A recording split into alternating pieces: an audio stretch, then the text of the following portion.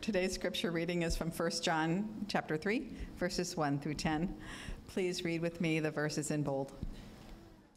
See what kind of love the Father has given to us, that we should be called children of God, and so we are. The reason why the world does not know us is that it did not know him.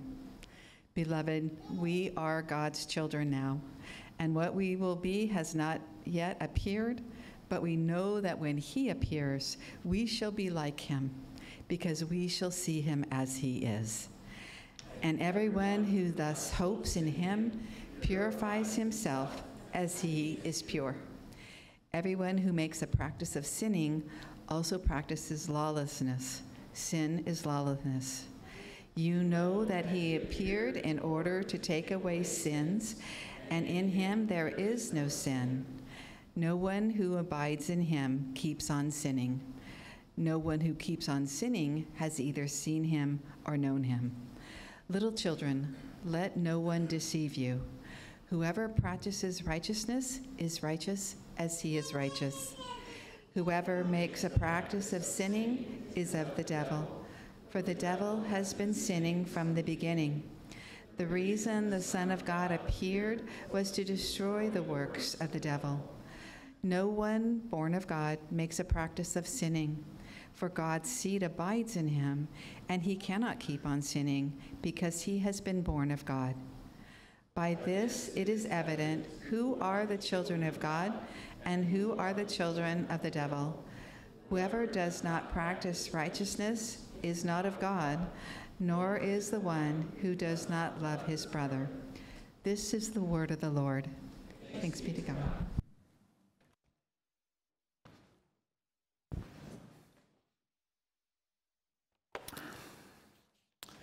Well, I bring you greetings this morning from Pastor Daniel. If it's your first time and you come again, you might encounter a different preacher and pastor.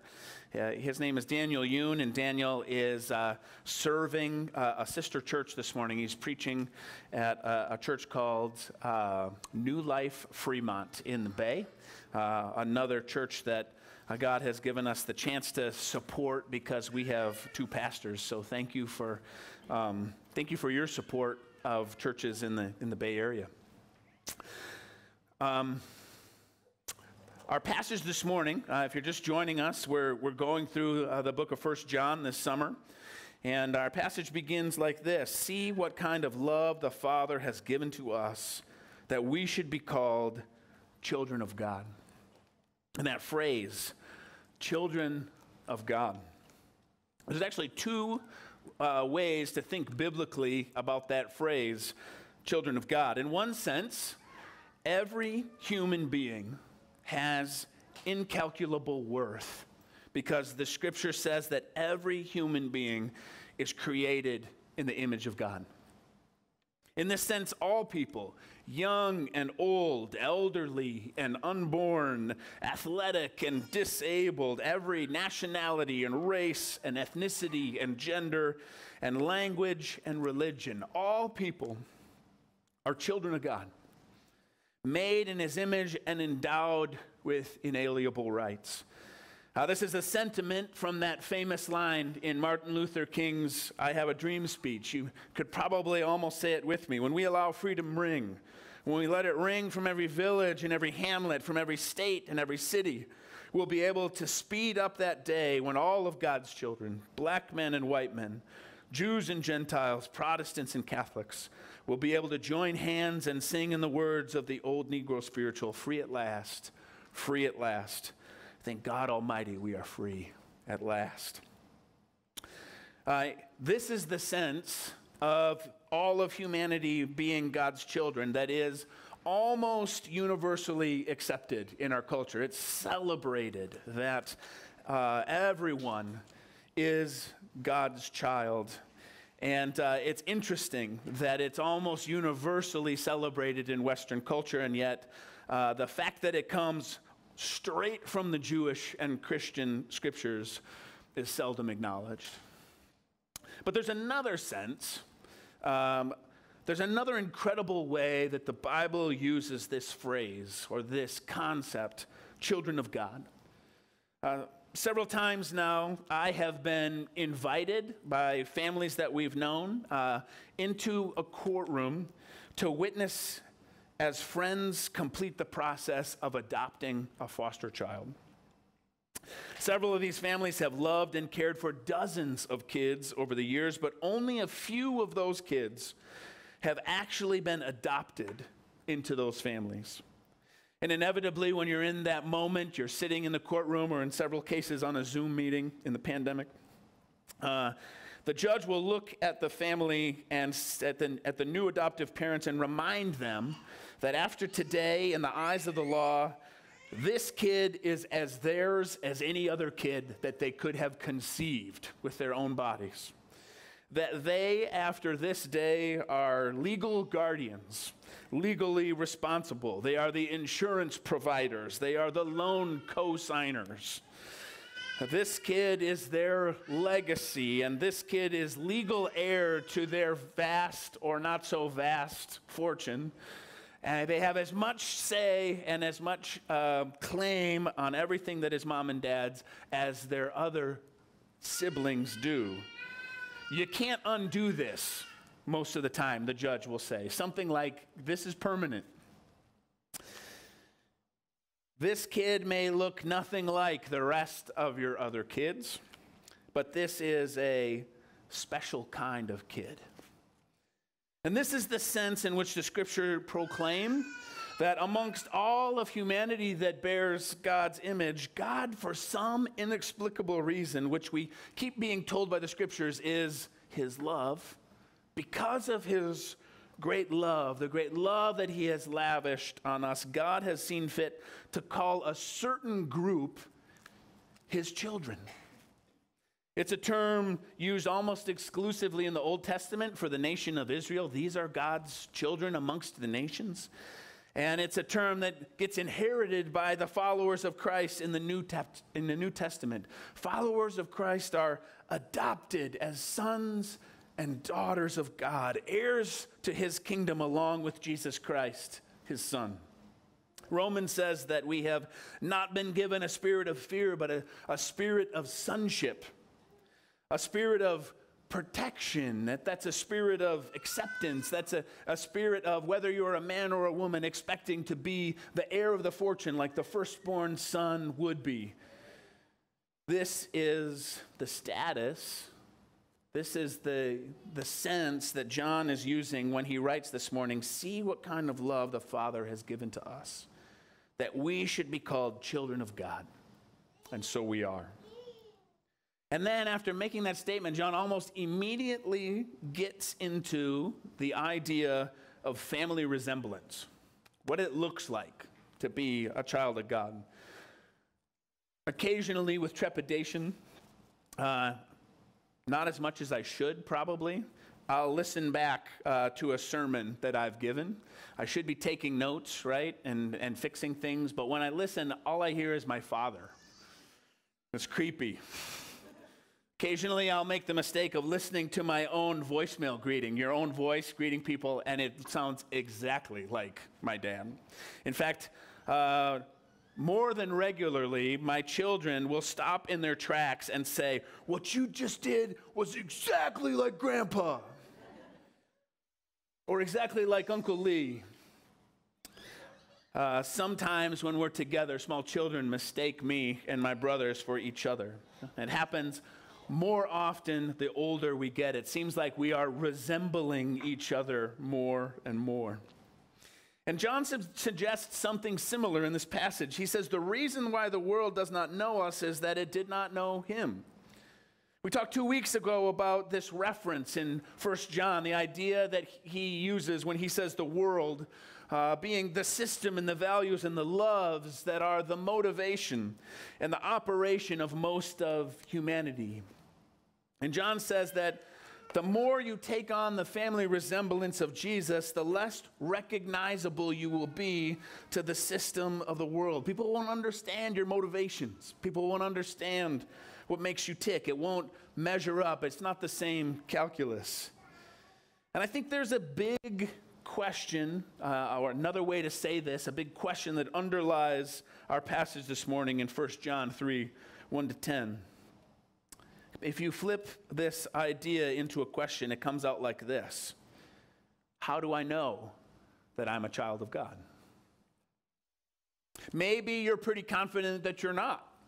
Maybe you know that you've never intentionally decided to follow Jesus, so this thing that this preacher is talking about doesn't apply to you. Or maybe you've intentionally been avoiding that confrontation, that encounter with Jesus.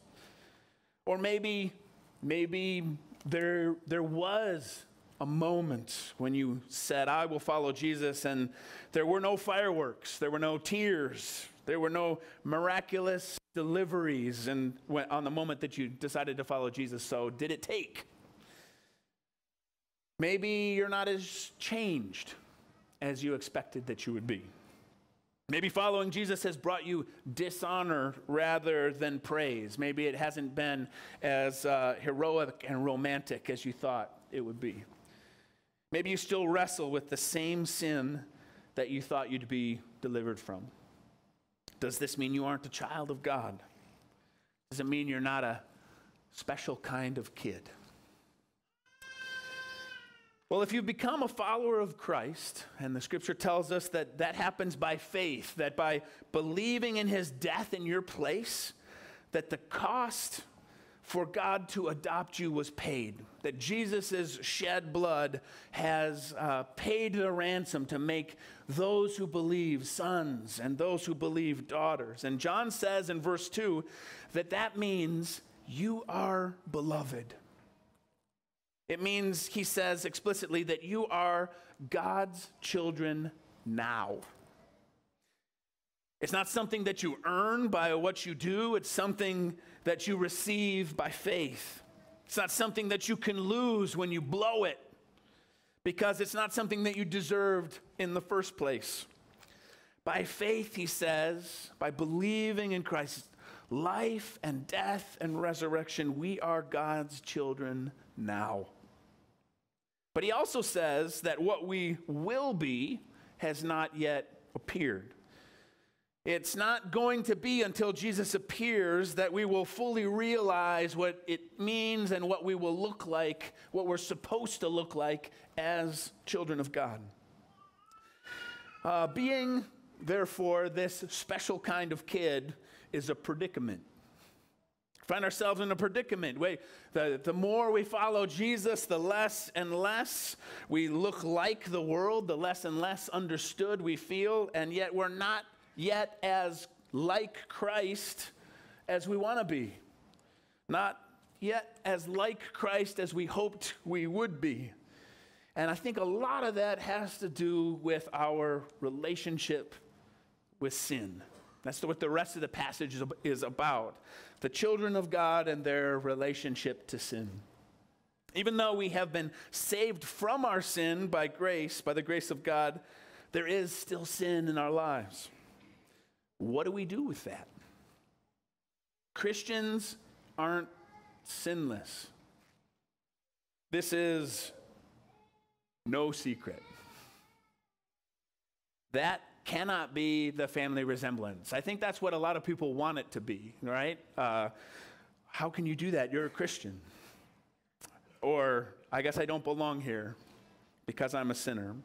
But this passage seems to suggest that you can recognize a child of God, and it's not because of their sinlessness, but it's because of the way that they interact with their own sin. And so I want to just take a few minutes and talk about what is that family likeness. The rest of the passage seems to wrestle with this question. It's a passage that says the same thing a bunch of different ways. It says it positively and negatively. It says it forward and backwards, it seems. And so instead of trying to go verse by verse, I just want to ask 3 questions to try to understand the point. And here's the 3 questions. This morning we'll ask, what are you practicing?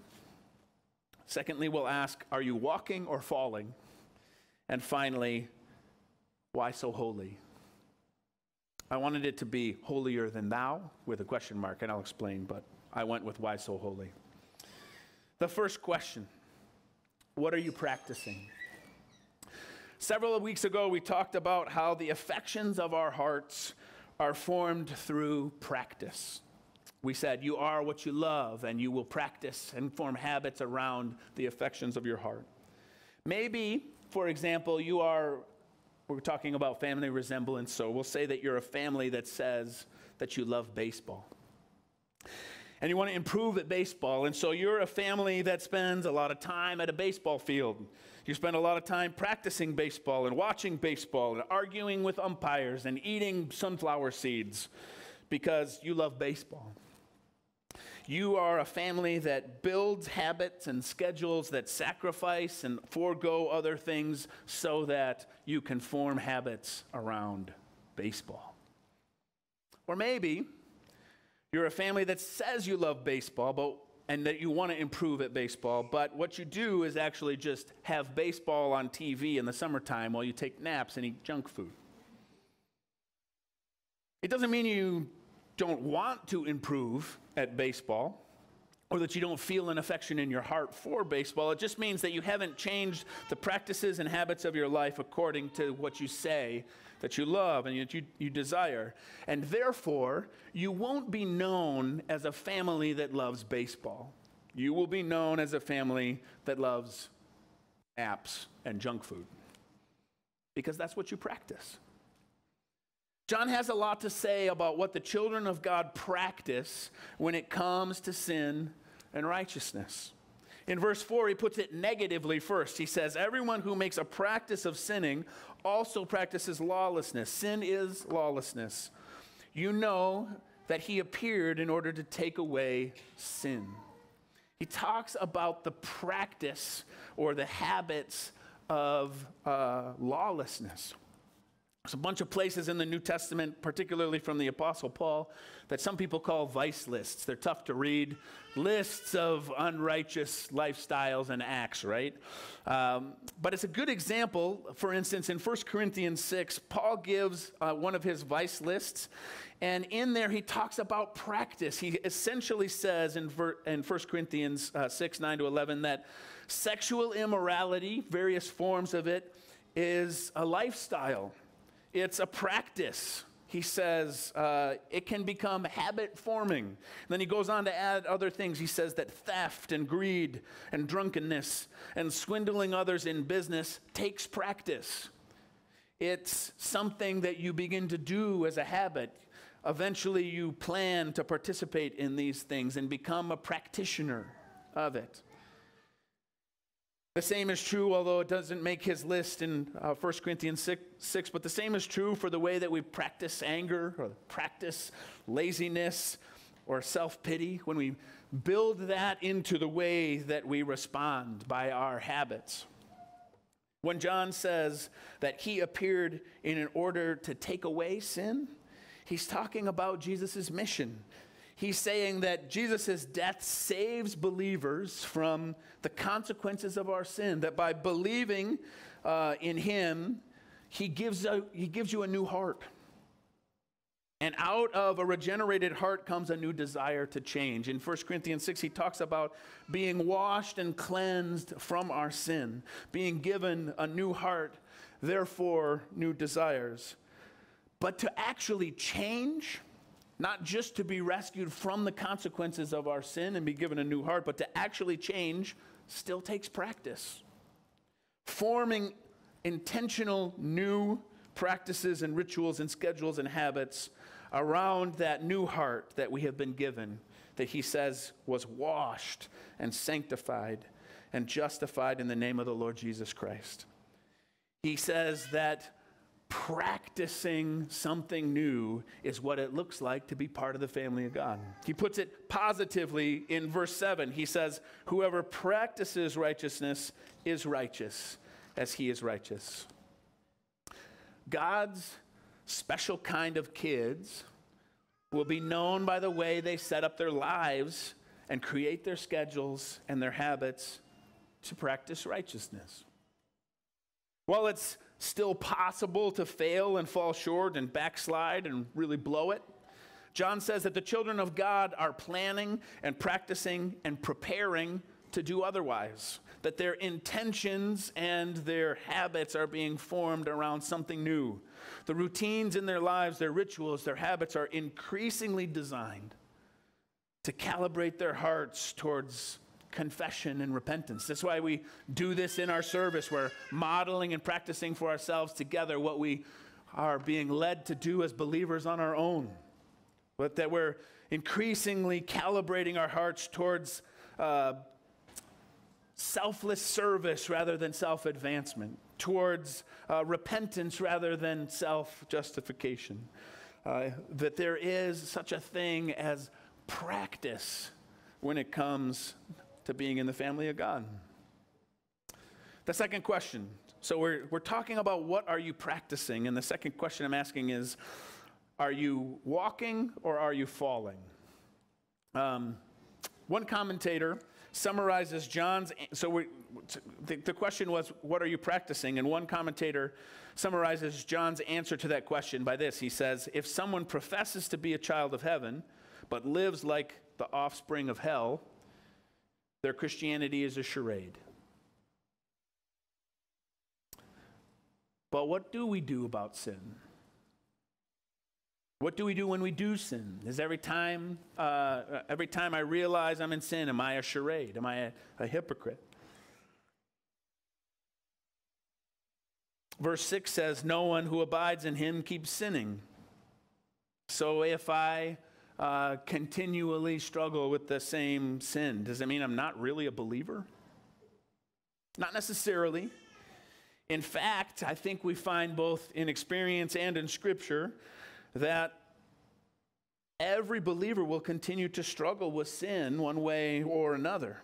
Whether it's a reoccurring, besetting sin, the kind that comes with addiction or pornography or gambling, or simply just realizing that we are reoccurring, that we have reoccurring failure to serve God in our lives. We'd rather serve our own greed or our own anxiety or our own vanity. So if we are still sinners, where do we find assurance that we are in fact children of God? That we've been saved by grace? This is certainly the place where I think we are most aware of that statement at the beginning. He says, what we will be has not yet appeared.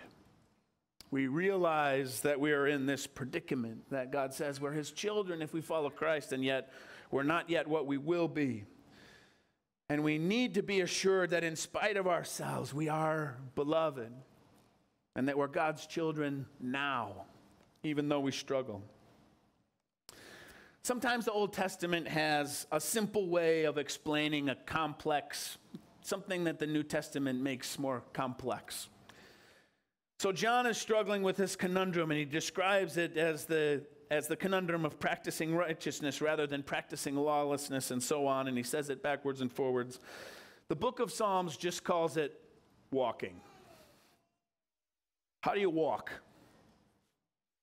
In the Old Testament, how you walk and where you walk is how you live. Psalm 1 famously begins like this: blessed is the man who walks not in the counsel of the wicked, but his delight is in the law of the Lord. And on his law he meditates day and night. I think this is helpful for me because it reminds me that there is a difference between falling off the path that I intended to walk on and intentionally walking down wrong paths. All of the verbs in the passage that we're reading today talk about keep on sinning or practicing sin or being in the practice of sin. They have a sense of continuing to intentionally walk down the wrong paths. God's special kind of kids may not walk in sin, but they still do fall into it. They may not be intentionally walking in sin, but they still fall off the path, which is why you can recognize a child of God not by their sinlessness, but by their repentance. Jesus taught his disciples to pray, forgive us our sins.